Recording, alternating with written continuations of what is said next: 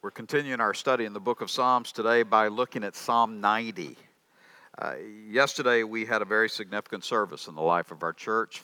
We had the memorial service for Debbie Condra, who had been a part of our church since the 80s. She and Ed served in Papua New Guinea for 15 plus years. They became a part of our church family when they returned. They raised their 4 children, and for a time here, Debbie was a force to be reckoned with and a big part of our church family. And so the last number of years, as she's fought Alzheimer's and as Ed has so faithfully stood beside her, it's been excruciating to watch, and one of those times when you ask God, why and what are you doing? By the way, I neglected to say yesterday, Ed expresses his deep appreciation for especially those who stood beside Debbie, who served their family in countless ways. This church has meant so much to them, as once again, Grace Bible Church demonstrates the love of Christ and the way it cares for each other. But as we prepared the service for yesterday, this psalm fit so perfectly. For many generations, this psalm was read along with 1 Corinthians 15 at the time of burial for Christians. It is a psalm that speaks to the greatness and perfection of God, and yet the brokenness and temporariness, if I may say that, to humans. The reality that our lives are so quick, and compared to God, we are so inadequate and simple. It is a psalm that is rooted in the first chapters of Genesis, especially Genesis 1 through 3. It reflects the reality of those first chapters of Genesis from which the worldview of all of Scripture is built. I had a professor in seminary that said that the first 11 chapters in Genesis give the foundation of all of the worldview in Judeo-Christian thought and all of both Old and New Testaments. And we'll see that as we work through the passage. It traditionally has been attributed to Moses, which would make it the oldest psalm in the Psalter. Obviously, many scholars today would resist that, but early scholars uniformly accepted Mosaic writing of this, and we will see how beautifully it fits with Moses' work in Genesis as well as his experience with the nation of Israel.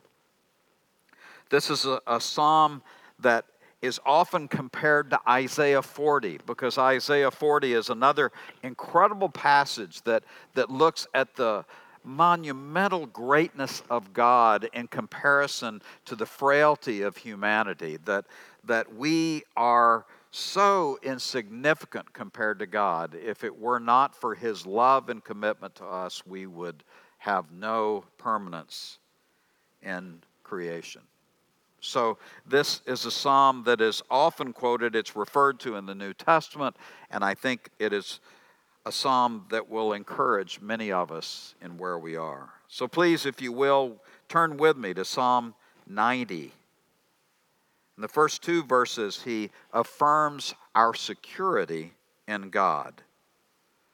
Lord, you have been our dwelling place throughout all generations. Before the mountains were born, you brought forth the earth and the world. From everlasting to everlasting, you are God. These 2 verses in many ways affirm the truth of Genesis chapter 1 and 2, that God is pre-existent, that all things come from Him, that He is the creator and eternal, all-powerful, and as such is safe. The word for dwelling place could be translated refuge, our safe place. The psalmist says to the God of Israel, you in all of creation represent the one safe place we have. And it is safe because you created all things and because you are all powerful. Genesis 1 and 2. It is that foundational reality of who God is. In the beginning, God.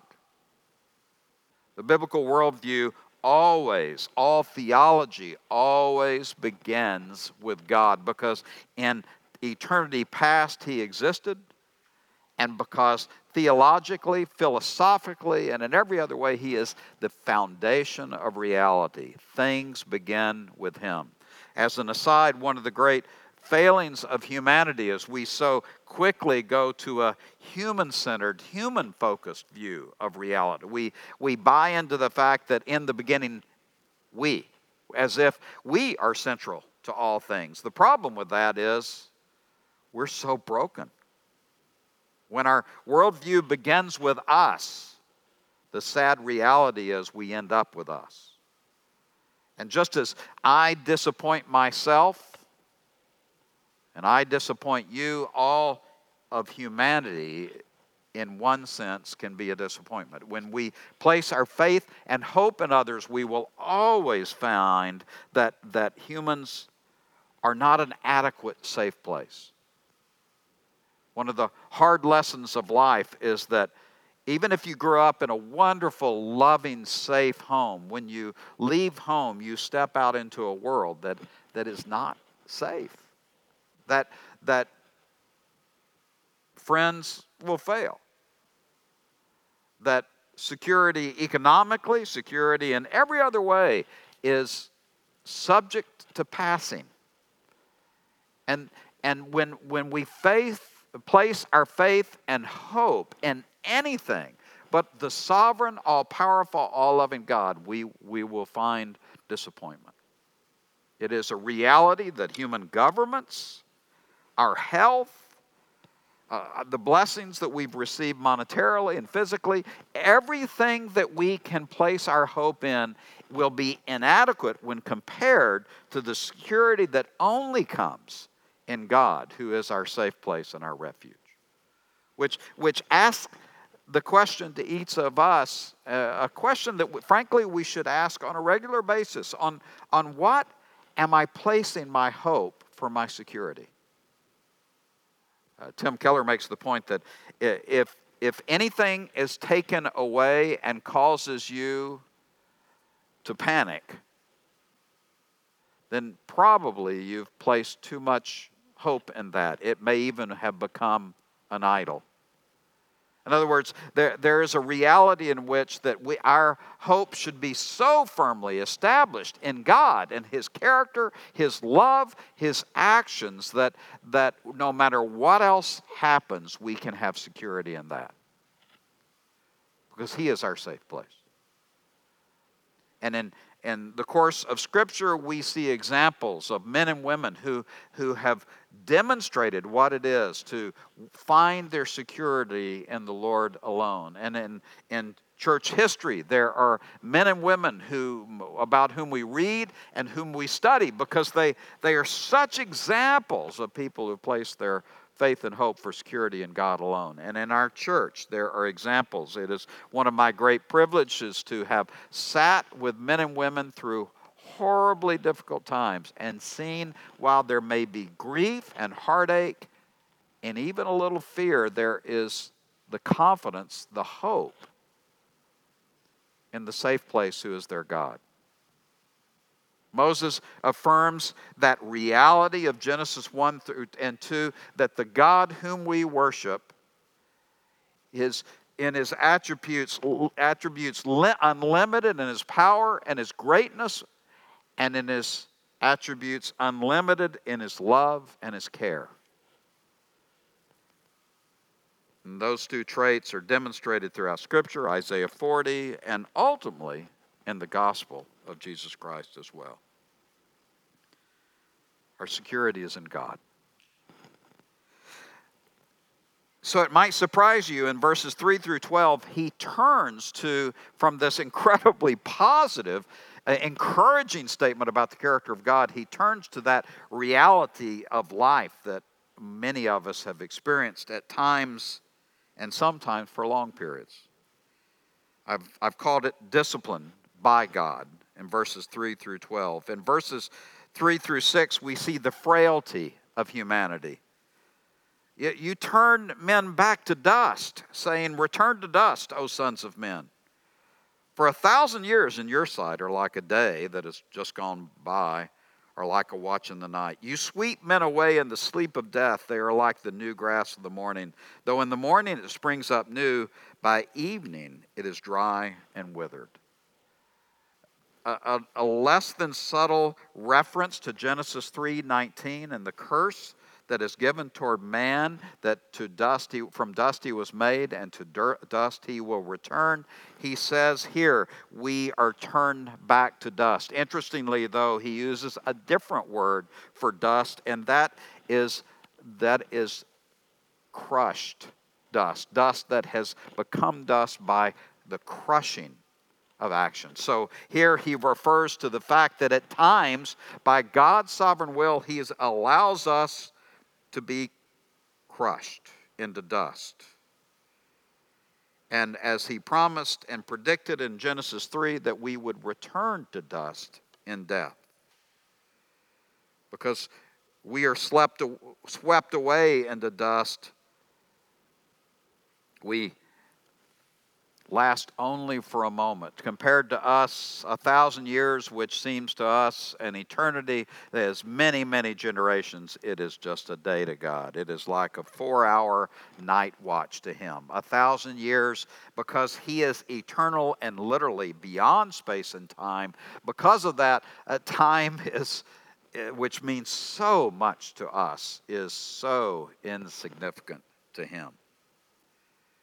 And therefore, in our brief lives, we sprout up like new grass in the spring, and we burn up like Texas grass in the summer sun. We wilt and we go away. We only last relatively a moment. We're dry and withered. We're gone. It's interesting how important we can feel about ourselves and how much significance we can put in certain individuals' lives as if they have an importance that would impress God. I heard a preacher the other day say about someone, God would be proud to have them as children, and I kind of got a little squeamish. I don't think any of us ultimately make God proud. He had to sacrifice his son to establish a relationship with us. And yet sometimes we treat some people as if they're so significant, and yet the reality is that we will pass. Most of us do not even know our great-grandparents' first names. We may remember our grandparents' first names, but our great-grandparents, unless we're genealogy people, probably not. We don't remember who was mayor in Dallas 25 years ago. We can't recite the presidents of the United States in spite of how significant we think that is. And then, heavens, the celebrities that People magazine highlights are here today and gone 15 minutes ago, right? The reality is that we can get so caught up in how important we are as humans and strut around as if we have so much value, and yet in reality, in the grand scheme of things, we are but a wisp and forgotten. This is the words of Moses, who experienced it.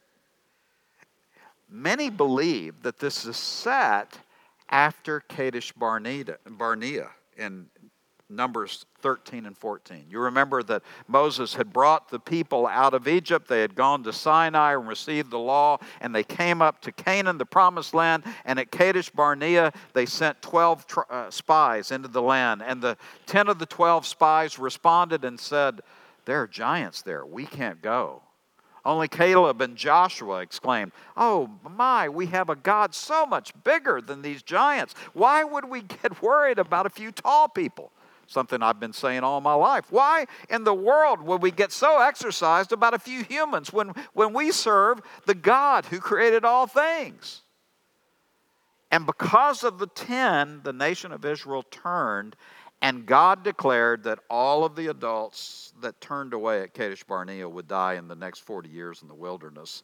And that is what precipitated Moses' words that we are but dust, and you say to us, return to dust. Because that was a generation that suffered the consequences of their lack of trust in who God is. And he saw God sweep a generation away.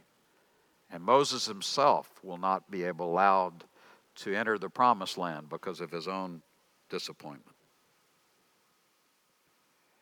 So verses 7 and following, he continues on the judgment of God. We are consumed by your anger and terrified by your indignation.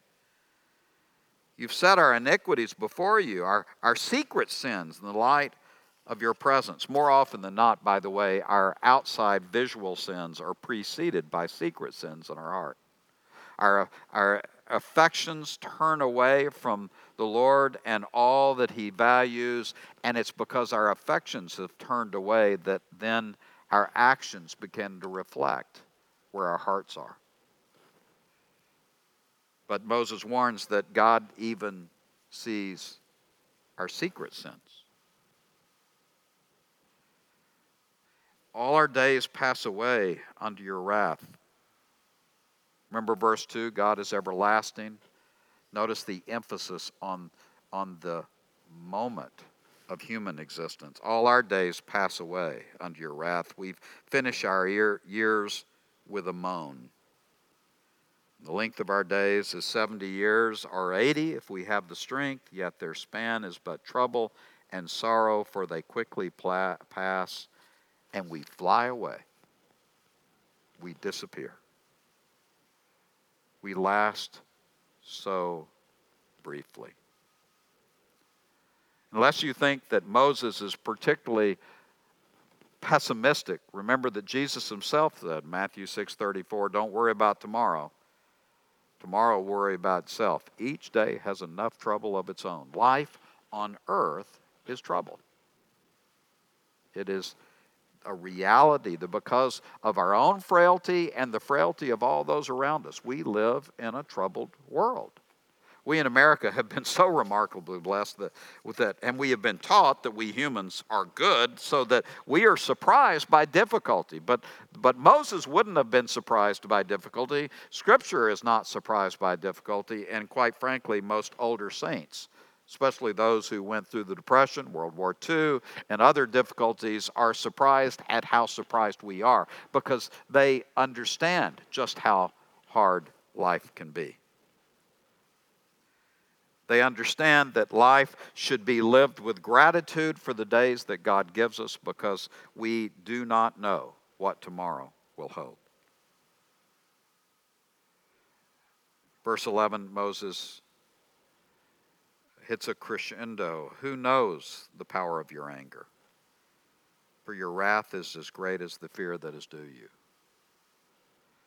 And you might ask the question, why is so much emphasis on this judgment from God? Don't we serve a loving God? Well, remember, he has established in verses 1 and 2 the greatness and the power and the love and goodness of God as our safe place. But now he's turned to that reality of Genesis 3, where because humanity rebelled against God's perfect will, we live in the judgment of that curse that lets us live in the consequences of that sin.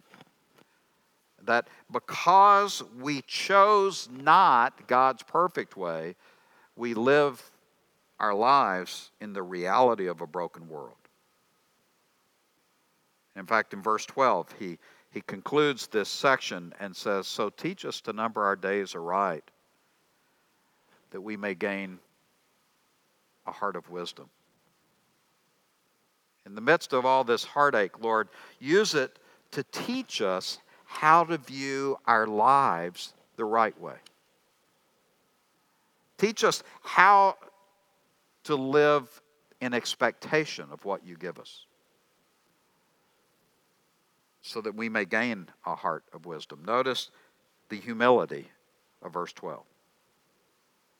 The sooner we gain an appropriate understanding of life and creation and the character of God, the more quickly we fall figuratively or literally on our knees before God in our humility before Him. the more we realize how desperately we need Him and how much we depend on Him. So that the prayer, oh Lord, teach us to number our days, to live our lives well, to understand our days in the context of this reality so that we can live with a heart of wisdom. Ephesians chapter 6, verse 15 through 17, the Apostle Paul has a similar sentiment. Be careful then how you live, not as unwise but wise, making the most of every opportunity because the days are evil. So don't be foolish, but understand what the Lord's will is. In light of the evil of our days, learn to live in accordance with the wisdom of God. Learn to live in dependence on Him with humility and submission to His perfect will, because since Adam, we have tried our way and it has not gone well, right? So he begins this psalm with a statement of our security that can be found in God as our safe place, and then he turns in verses 3 through 12 with a statement of the discipline of God because of the brokenness of humanity. But fortunately, he doesn't end there. In verses 13 through 17, he turns to the salvation that we can have from God. Read with me. Relent, O Lord. How long will it be? Have compassion on your servants.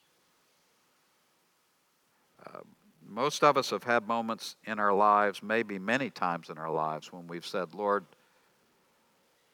let up a little, please.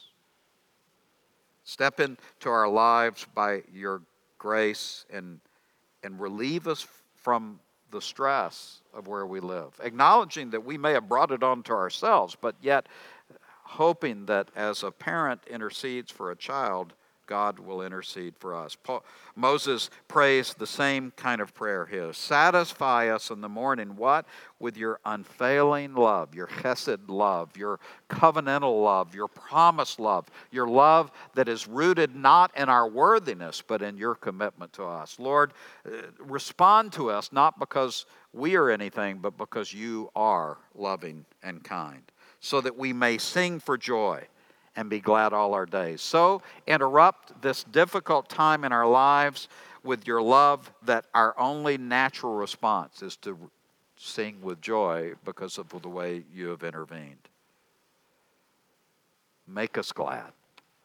What a great phrase. Have you ever prayed that to God? Make us glad, Lord. Make us glad. In spite of the heartache and difficulties in which we live, Lord, I look to you to make me glad.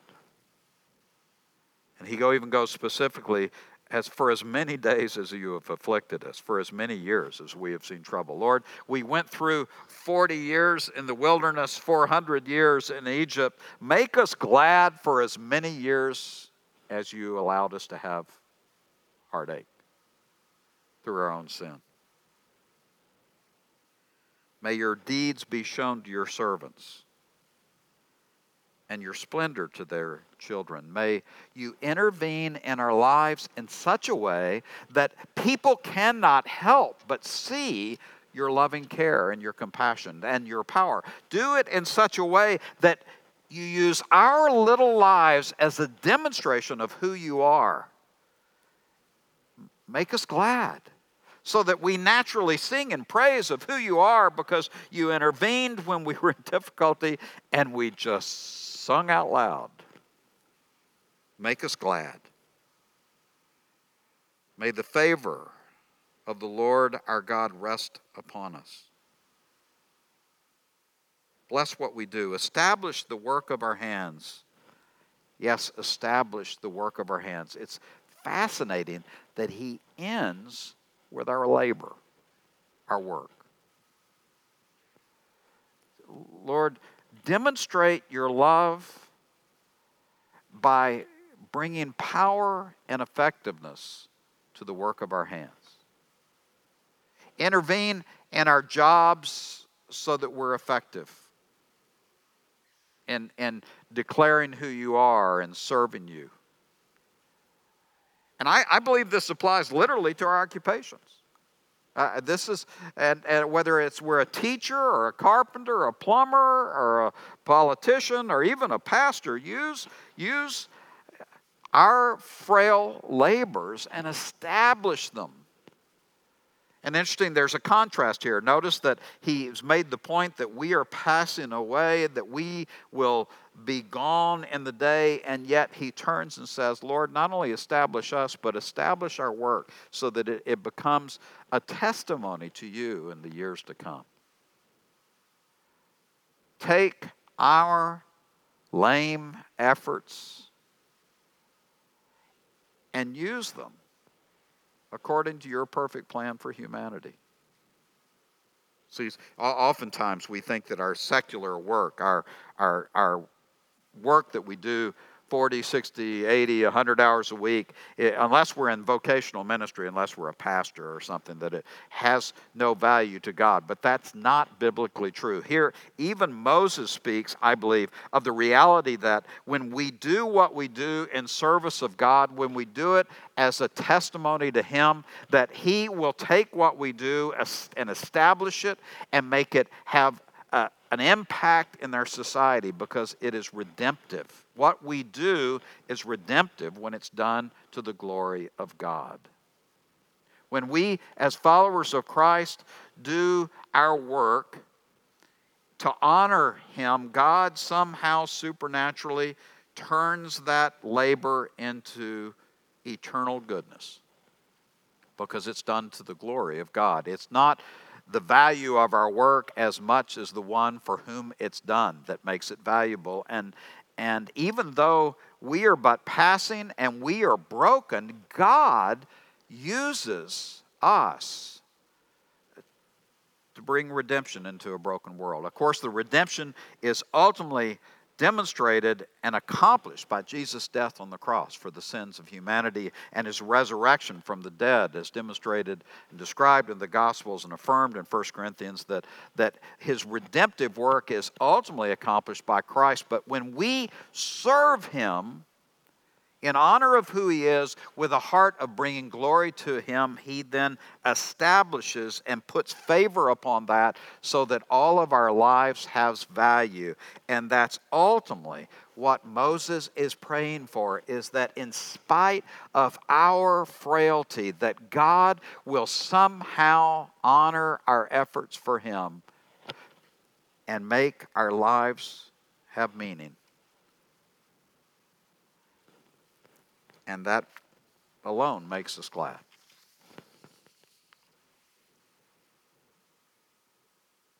See, in spite of our frailty, our life isn't meaningless. In spite of our sinfulness, in Christ, our life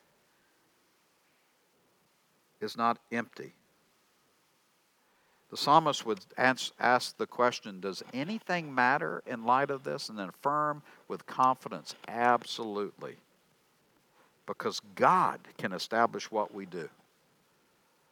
Because when it's done for Him, it's redemptive. And so that when we pray in the midst of hurt and heartache and a feeling of emptiness, Moses would say, but we can find a safe place in God. And we can find redemption of our lives in God's will, first as perfectly demonstrated by Christ's death and resurrection, and then as lived out as Christians serving Him. I've done some funeral services for people who refused to accept Christ, who had the choice and who heard the gospel, but for whatever reason chose not to submit to that message. And I will tell you that few things are as empty as a service for someone who has no hope. That as we stand over a grave and say goodbye to the remains and realize that there is no hope of eternity, no hope of meaning in this life, and that in just a few years that life will be forgotten. it is an incredible reminder of what we have in Christ. And that is because we have united ourselves to the God of creation and fixed our hope in Him. And even in our brokenness, leaned into depending on Him and living our lives in submission and hope in Him, then He can establish our work that will extend beyond us, and we can be confident of an eternity with Him. And I know of nothing else that makes us that glad. Please pray with me as we prepare for more worship. Father, we confess that life can be stunningly depressive, that the reality of our frailty and our weakness and our brokenness and the brokenness of our world around us can steal joy and make life seem hopeless and meaningful. But with Moses, we affirm that while we in ourselves are broken and frail and but a vapor, you are eternal and powerful and creator. And you can take the efforts of your children and establish them for all eternity. So today, Lord, I pray for those who are struggling and cry out that you will make us glad. Pray for those who are struggling with a lack of hope and cry out, make us glad. I pray for those whose life, by virtue of 80 years, is growing short and cry out, Lord, make us glad. Help us to find our gladness in you. And it's in Jesus' perfect name we pray. Amen.